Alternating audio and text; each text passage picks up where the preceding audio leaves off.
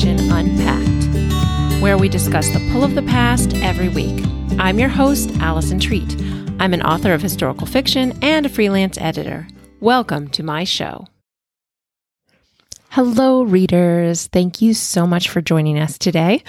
I have a great interview for you today with the well-known author Kristin Harmel.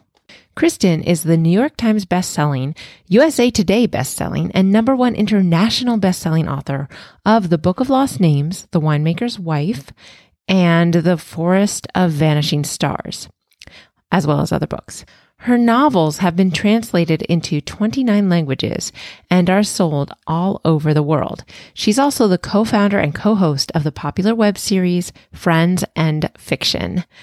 Guys, I had such a nice time talking to Kristin. She was delightful. And I mentioned in the interview that I only read the first couple chapters of her book, but I have since finished reading it actually, it's not her latest book. It is The Book of Lost Names is the one we talk about mostly, although we talk about her book that just released in July called The Forest of Vanishing Stars.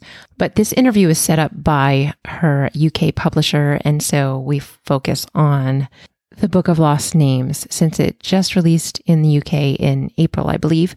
We talk about that in the interview a little bit. So I highly recommend The Book of Lost Names. I haven't read The Forest of Vanishing Stars, but I'm sure that it is wonderful as well. Now, if you guys would like to know more about what books I recommend, I suggest that you check out my Patreon page at patreon.com/AllisonTreat. That's ALISONTREAT. One of the perks for joining my Patreon community is a monthly book review video, and I will feature some books from the podcast. As you know, I don't get to read all of them, but I do get to read a lot of them, and I can tell you whether it's a book I recommend spending your time on or not. So check out that page and see if you'd like to join the community there. And now, I hope you enjoy my conversation with Kristin Harmel. Kristin, I'm so glad you're joining me on the show today. Oh, well, thank you so much for having me. I really appreciate it. Your novel, The Book of Lost Names, released last year and was an instant New York Times bestseller. It released in the UK in April. Can you tell me about this book? Yeah, so The Book of Lost Names is the story of a female forger in World War II who kind of finds her way into the French resistance by accident and winds up helping save the lives of hundreds of children. So she and her mother are fleeing the Nazis themselves, and the main character falsifies documents in order to do so. So they wind up in a small French mountain town in the unoccupied zone of France, where a priest working for a local resistance network finds out about those false papers, comes to her and offers her help in getting her father out of the detention center where he's being held in exchange for her helping him with some forged documents. So she says yes and thinks, I'm just doing this to help get my father out, and then my mother and I and my father will be on our way. But soon she realizes that, with this talent that she has, she can actually help people. So soon she meets Remy, who's another accomplished forger with a little bit of a chip on his shoulder, who kind of becomes an important part of her life and realizes how good she is at these forgeries. So she becomes passionate about saving these children who they're falsifying documents for, but also about preserving their identities, because once their names are changed, she worries that they won't be able to find their way back home. So she begins encoding these identities in a 1732 religious book, which they begin referring to as the Book of Lost Names, hence the title of the novel. But toward the end of the war, the resistance cell is blown and Remy disappears, and the book goes missing too, possibly looted by the Nazis in the waning days of the war. So then we pick up with her again 60 years later. She's a librarian working in Florida, and she happens to glimpse her book, The Book of Lost Names, in an article in the New York Times about Nazi-looted books and the search to return them to their rightful owners. So as the story is unfolding in the past, we also see it unfolding in 2005 as Ava is trying to summon the courage to go to Berlin to reunite with this book that may hold these secrets and these answers that she's been waiting for the last 6 decades. It's so good. I've only read the first few chapters. I can't read every single book for the podcast. But yours is one that I'm going to finish because I started. Thank you. Yeah, I started reading it, and man, it's so good. I was just like plunged into Ava's world and feeling her emotions, especially as her father is dragged away by the police. Yeah. So what gave you the idea for this novel? Well, I've written several World War II novels now, most of them set in France. I lived in Paris myself for a little while and feel very drawn to continuing to write about that country. But in the last two novels I wrote, The Winemaker's Wife, which came out in 2019, and The Room on Rue Amélie, which came out in 2018, both books revolved to some extent around the French Resistance. And both books had mentions of people escaping using forged documents. And it was while writing and researching those books that I started to think, well, wait, who were these people who forged these documents? I wonder if their stories are interesting. How would you get into forgery? How would you learn how to forge? How would you find your way into a resistance network? And I began doing research, and what I found was fascinating. Some of the most prolific forgers were, like Ava, the main character in the Book of Lost Names, young Jewish people who became forgers on the fly out of necessity because they needed to escape and they needed to create escape papers for their loved ones. And I loved that idea of doing something to help the people you love and then realizing that this skill and this talent that you have stumbled upon is something that can actually help the world, that can help thousands of other people. So the real life stories there really fascinated me. And I said, yeah, I think this is a story idea worth pursuing. Mm-hmm. Absolutely. So you mentioned your research a little bit. Can you tell me kind of what your research process looks like normally or Sure. for different So books? yeah, so I write a book a year. That's the schedule I'm on right now. And what my year usually looks like is while I am finishing up the copy edits on the previous year's book, I am beginning the research for the next year's book. So the research, which begins with a lot of reading, takes me a couple of months out of the gate while I explore whether it is an idea that I have enough to go on in order to make the book work and in order to provide that strong research backbone that all historical fiction needs.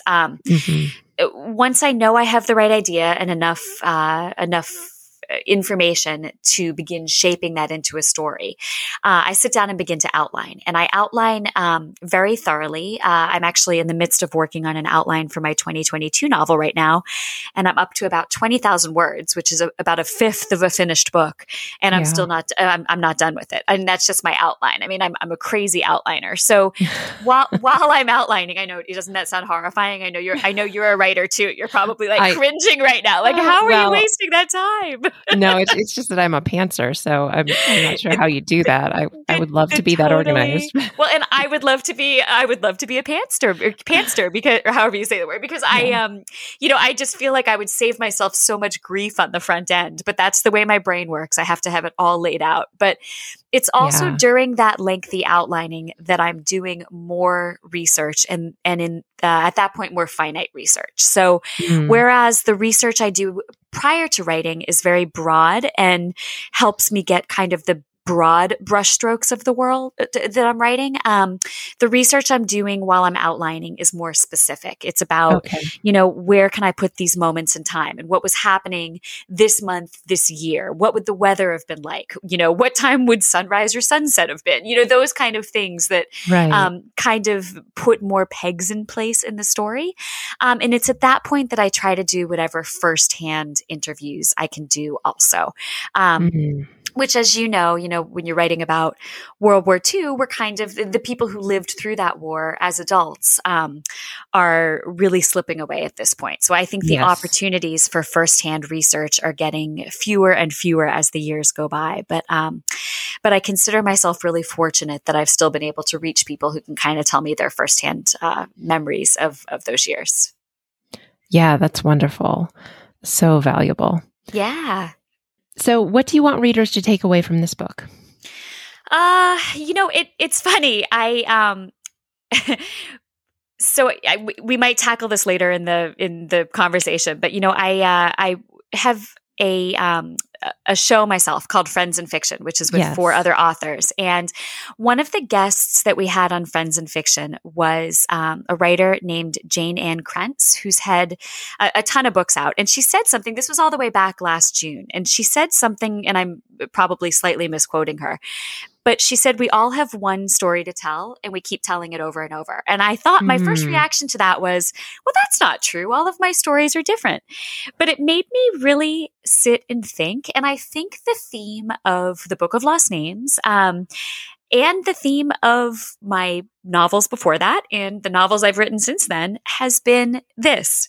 We all have within us the ability to be extraordinary, to be the light in the darkness, to find good in the world by finding it within ourselves and by sharing that good with others, even if it's just in our own small corner of the world. And that is the theme that I feel like I keep returning to again and again. And I think that theme is explored, or I explored that theme pretty deeply in the Book of Lost Names, because it really is about a normal young woman who finds herself in this time of extraordinary darkness. And she could have turned away. She could have said, you know what, I can save myself. And that's what's important. But she didn't. She took a risk herself, risked her own life, and used what she had to help others. So, that's kind of something I keep coming back to, that idea that all of us have the ability to do that, how, wherever we are in our lives, wherever we are in the world, we can be the change. Oh, that is so beautiful. I love that.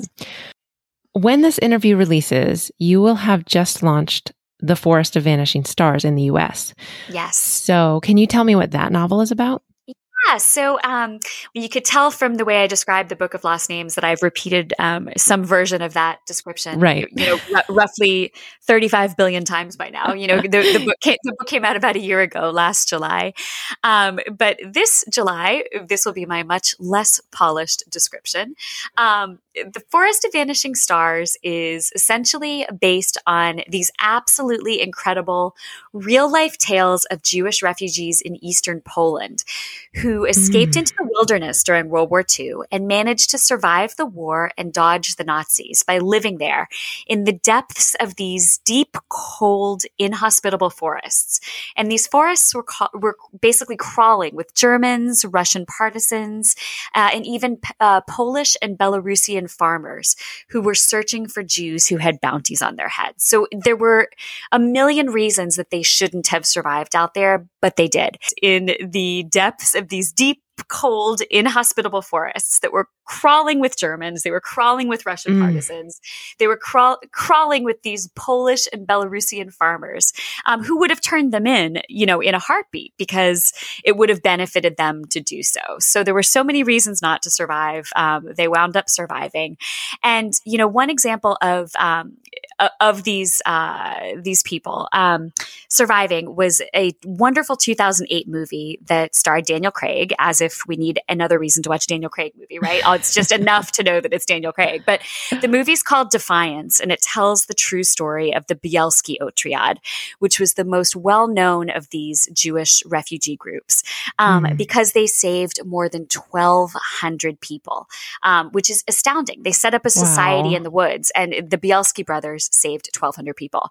So for The Forest of Vanishing Stars, I actually got to talk to the youngest and the only surviving Bielski brother, Aaron Bielski, who is turning 94 in July. But it was incredible to hear his firsthand recollections of life in the forest and the things he learned from that experience. But the book itself, The Forest of Vanishing Stars, is also sort of a coming of age in the wilderness story about a woman raised by this crazy kidnapper, this woman who kidnapped her years ago from her German parents and kept her hidden in the forest and kept her away from other people. So she has all these survival skills, but she doesn't know how to relate to other people. And so when the old woman dies in 1942, and Yona, the main character, finds herself alone in the forest, soon she encounters a family of fleeing Jewish refugees, and her whole life changes. She had no idea what was going on in the outside world and had no idea of the way that she might have the ability to help. So it is a story very deeply based on the real stories of these fleeing Jews who survived the winters and the elements and the constant hunt for them in the forests. But it's also a fictional story of this woman named Yona who kind of comes of age and finds herself and finds her own ability to rise up and again do something extraordinary, kind of coming back to that theme apparently I keep exploring. Right.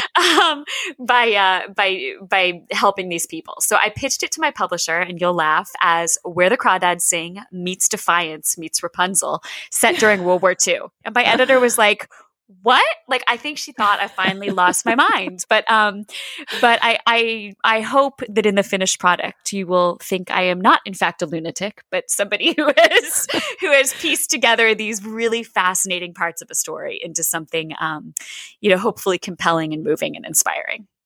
Oh yeah, it sounds fascinating. It makes me want to read it. Well, thank you. Yeah. So I was just going to ask, you've written a lot about World War II and the Holocaust and the Jews. What has drawn you so much to that time period? This was a path I never really intended to go down. But in 2012, I guess I wrote it in 2010, but in 2012, my first World War II novel, The Sweetness of Forgetting, came out. Mm. And at the time I thought, I had been fascinated with the Diary of Anne Frank when I was young. That was probably the most formative book of my childhood, because it was the book that showed me in sort of that light bulb going on moment that books could change the world. I think prior to that, I thought that books were for entertainment. And if you wanted to change the world, you had to do something different with your life. But I read that book and realized you can change the world by changing the way people see the world, and by changing even slightly the way somebody's heart connects to somebody else, or the way somebody's heart connects to another person's story. And so that was really powerful for me, because I had always wanted to be a writer, but I had also thought, I need to do something really worthwhile with my life. And this was the thing that taught me that there was a way to do both. So Anne Frank had always stayed with me, so much so that every book I've written has had a character named after her in some way, some version of the name Anne, in every single one of my books as like a little ode, a little private ode to her. I guess not so private, because now I'm telling you on your podcast, but so I wrote The Sweetness of Forgetting, and then I thought, all right, I've done that. I loved it. I was fascinated by the research, but now it's time to write something else. And I wrote something else, which, it turned out to be a book I was really proud of. It was called The Life Intended. But the whole time I was writing The Life Intended, I kept thinking, oh my gosh, this thing I found out, this would be interesting to write about. This would be interesting to write about. And this would be interesting to write about. And so in my next book, I kind of gave into that craving to go back to the history. And since then, I have never stopped. I just keep writing about World War II, and it keeps fascinating me. My dad's side of the family has a lot of people in it that were Jews who came from Europe, from Eastern Europe, and from France, the two areas I write about, just before World War II, about a generation before World War II. And so those are like my direct ancestors, but I must have had their sisters and brothers and things like that who did stay behind, who were impacted by this. So the deeper I dig into my own family history, I think also the more connected I feel to telling these stories that were, in fact, stories that I relate to, I think, in my DNA in a way. Right. which is kind of an interesting thought. I don't know how much I believe in that, but certainly a little bit, because I keep being led by these stories to places I didn't know I was genetically attached to until after I start writing them. Wow, that is so interesting. Yeah, it's crazy. Yeah. So can you share a little bit about your career path? You just said you always wanted to be a writer, but I understand you started writing professionally at the age of 16. I did. So- I did.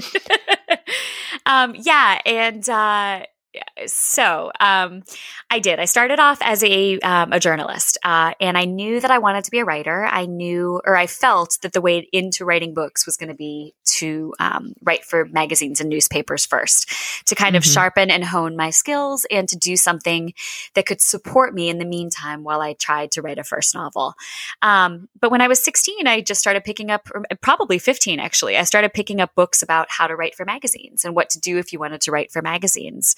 And based on what those books told me, I began submitting query letters to magazines and pitching stories just the way that the books told me to do, cleverly omitting the fact that I was 16 years old. And so I got my first magazine assignment when I was 16 from a local sports magazine. I used to think I wanted to be a sports writer. That's how I began my career, which is funny because obviously I've landed kind of far from that. Right. The editor of that magazine did not know how old I was, and we were just corresponding, I actually think by phone and by mail at that point, because it was 1995, and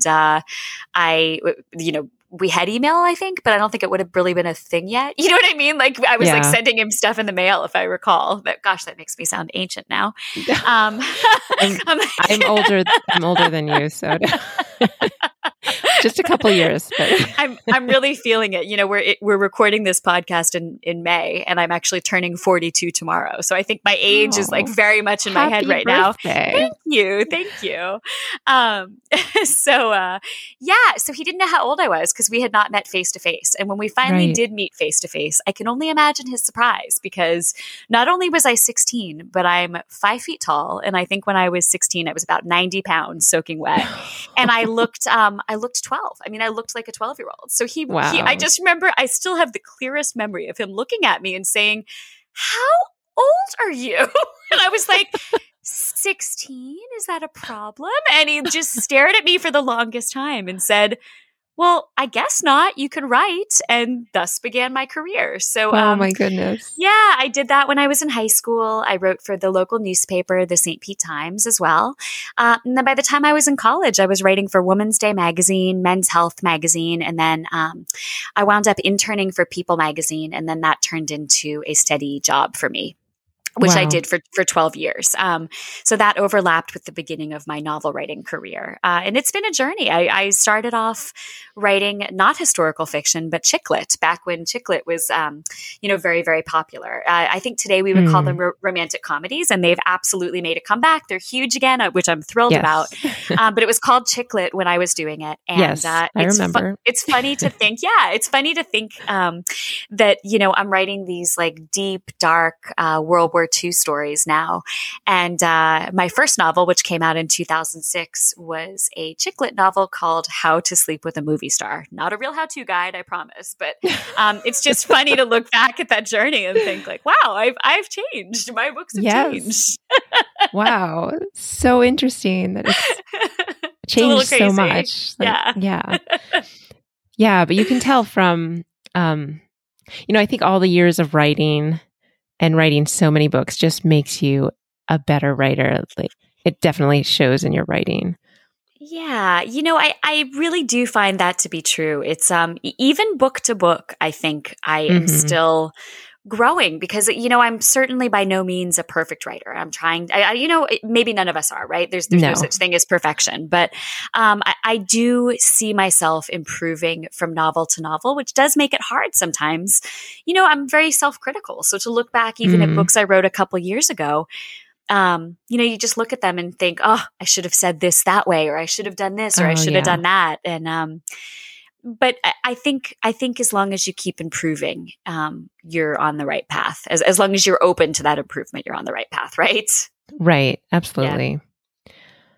So in addition to writing all of these best-selling books, you co-host and having a 5-year-old too, you co-host a weekly web show and podcast called Friends and Fiction. You just mentioned that recently.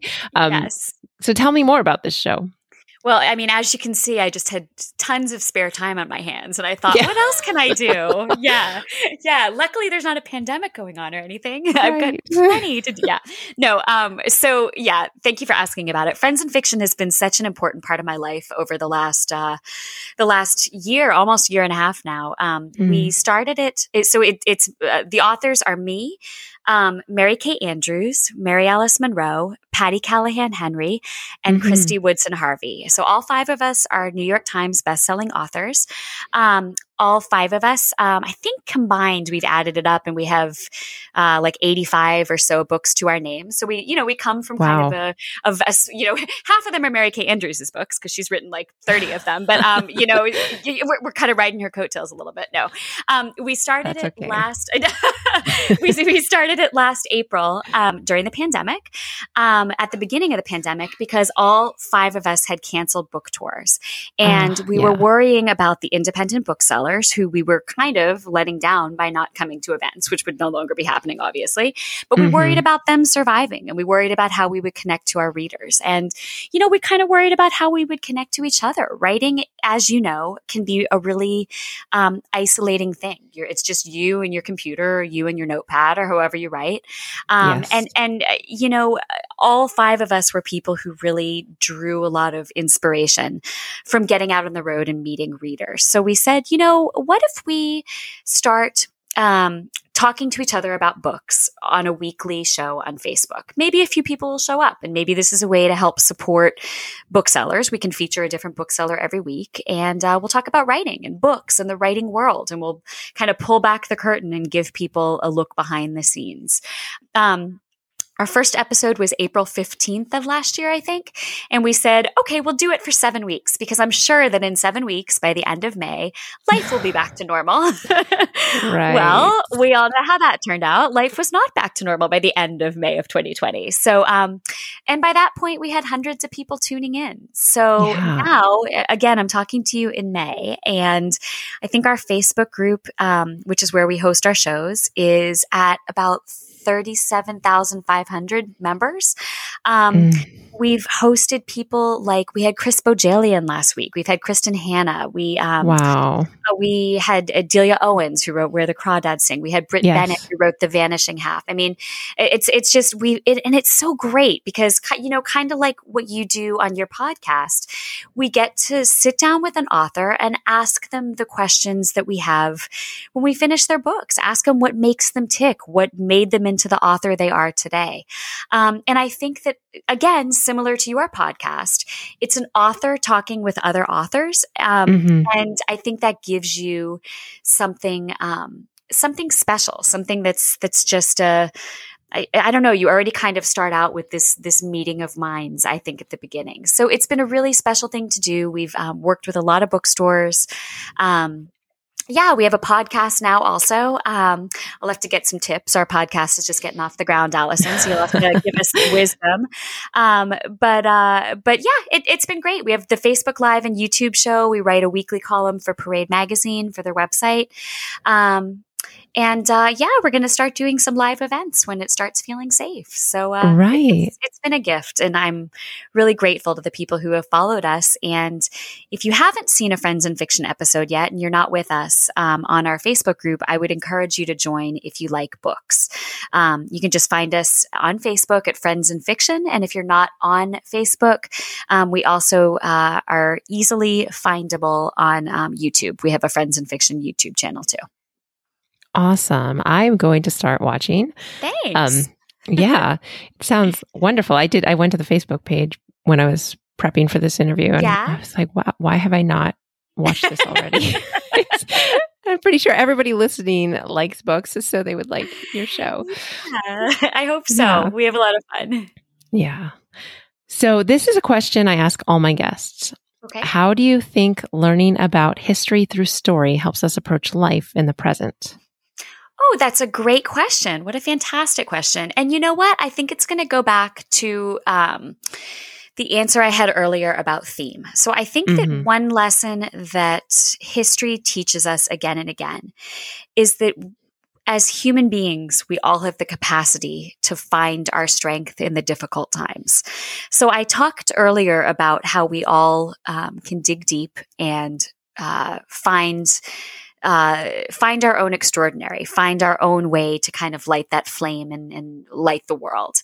But I think that is particularly applicable to difficult times that we find ourselves in the modern day too. And I think that's one reason why World War II seems to be really resonating with people right now. Certainly that's a lesson that we can draw from a lot of areas of history. I mean, anytime people faced challenges in history, which is what we're writing about anytime we're writing historical fiction, right? You're not writing about the unchallenging times. That maybe would not make for an interesting book. You're writing for times when people either the world or individuals faced challenges, right? Yes. But I think World War II in particular feels very relevant today because it didn't happen that long ago. And there are still lessons to take away from it. And I think one of those lessons is that people just like us, 75 or 80 years ago, were faced with darkness, were faced with difficulty, and found a way through and found themselves better and stronger on the other side. And I think that learning about history for me, and hopefully reading about history for you, reminds you of the same, that wherever we find ourselves in the world, wherever we find ourselves in history, we have the opportunity to rise up, to be strong, to be extraordinary, and to make the world a better place. Absolutely. That's so inspiring. Yeah. Thanks. Yeah. So, Kristen, this has been a wonderful conversation. Can you tell my listeners what's the best way for them to follow you? Sure. Yeah, Allison, it's been wonderful talking with you too, and I really appreciate you having me on. If you are interested in finding out more about me or following along, especially I'm sure I'll be pretty active on social media this summer when this podcast comes out, because we'll certainly be talking a lot about The Forest of Vanishing Stars. And also in the UK, they're going to be releasing The Winemaker's Wife, which was my 2019 US novel. I think that'll be coming out there this fall. So there'll be plenty to talk about. But you can find me on Instagram and Twitter at Kristen Harmel. You can find me on Facebook at Kristen Harmel Author. And you can follow me on my website where I'll be posting tour dates and things like that at KristenHarmel.com. And that is, and I know, Allison, you probably have to tell people all the time how to spell Allison. Yes, there are several ways to spell Allison, just as there are several ways to spell Kristen, but it is Kristin Harmel, which is Harmel. So that is the way to find me. Great. Thank you so much for being with us today. Thank you so much, Allison. I appreciate you having me. Well, friends, I hope you enjoyed hearing Kristen talk about her books as much as I did. If you are enjoying Historical Fiction Unpacked, please subscribe to the podcast. And also, if you could leave a review for the show, that would be awesome. It would help other readers of historical fiction to find the show. Also, please check out the show notes. They can often be found in whatever app you use to listen to the podcast, but they can always be found at AlisonTreat.com/blog. That's ALISONTREAT.com/BLOG. I will provide links there to Kristen's books and to the Friends in Fiction, as well as to Kristen's social media accounts. And also, that's how you can find the Facebook group. You can either go to the show notes and there will be a link there to our Facebook group, or you can search on Facebook for Historical Fiction Unpacked podcast group. And we talk about the show in there every week and discuss different reads, and whatever you want to discuss about historical fiction is fair game in that group. So join us there. And as I mentioned at the beginning of the show, check out my Patreon and see if you're interested at patreon.com/AlisonTreat. Allison is, as always, with one L. Now, I mentioned on the last few podcasts that I'm an editor and I am looking for new clients right now, beginning in the fall. So I'm booked for the rest of the summer. But if you are an author or an aspiring writer and you want editing beginning after Labor Day in the US, You can shoot me an email at allison@allisontreat.com or just go to my website. It's very straightforward there and easy to figure out how to get a quote, allisontreat.com. But definitely don't wait on that. Shoot me an email as soon as possible so I can get you in my schedule for the fall. In addition to that, speaking of Labor Day, this is the last episode before Labor Day. I will be taking a short break and starting up with episodes again, which that'll be season 3. And we have some really great interviews lined up for season 3. So I'm going to be speaking with Patty Callahan Henry and with Amanda Dykes and also with Kimberly Duffy, who was on the show last year, but we're going to be talking about her upcoming book this time. So I wanted to leave you guys with a quote from the Book of Lost Names because I was just so struck by, I guess, the end of this book, or even within this book, there were some glimpses of just recognizing that never is everyone in a particular people group to blame for something that members of that people group did. So speaking specifically of the Germans. So I just was really struck by this quote at the end of the book when Ava, the main character who is Jewish, meets a German man and he apologizes to her for what the Nazis did. And she says, "Sir, we are only responsible for the things we do or fail to do ourselves. You owe me no apology." So, my friends, keep reading historical fiction, and I will talk to you again in September.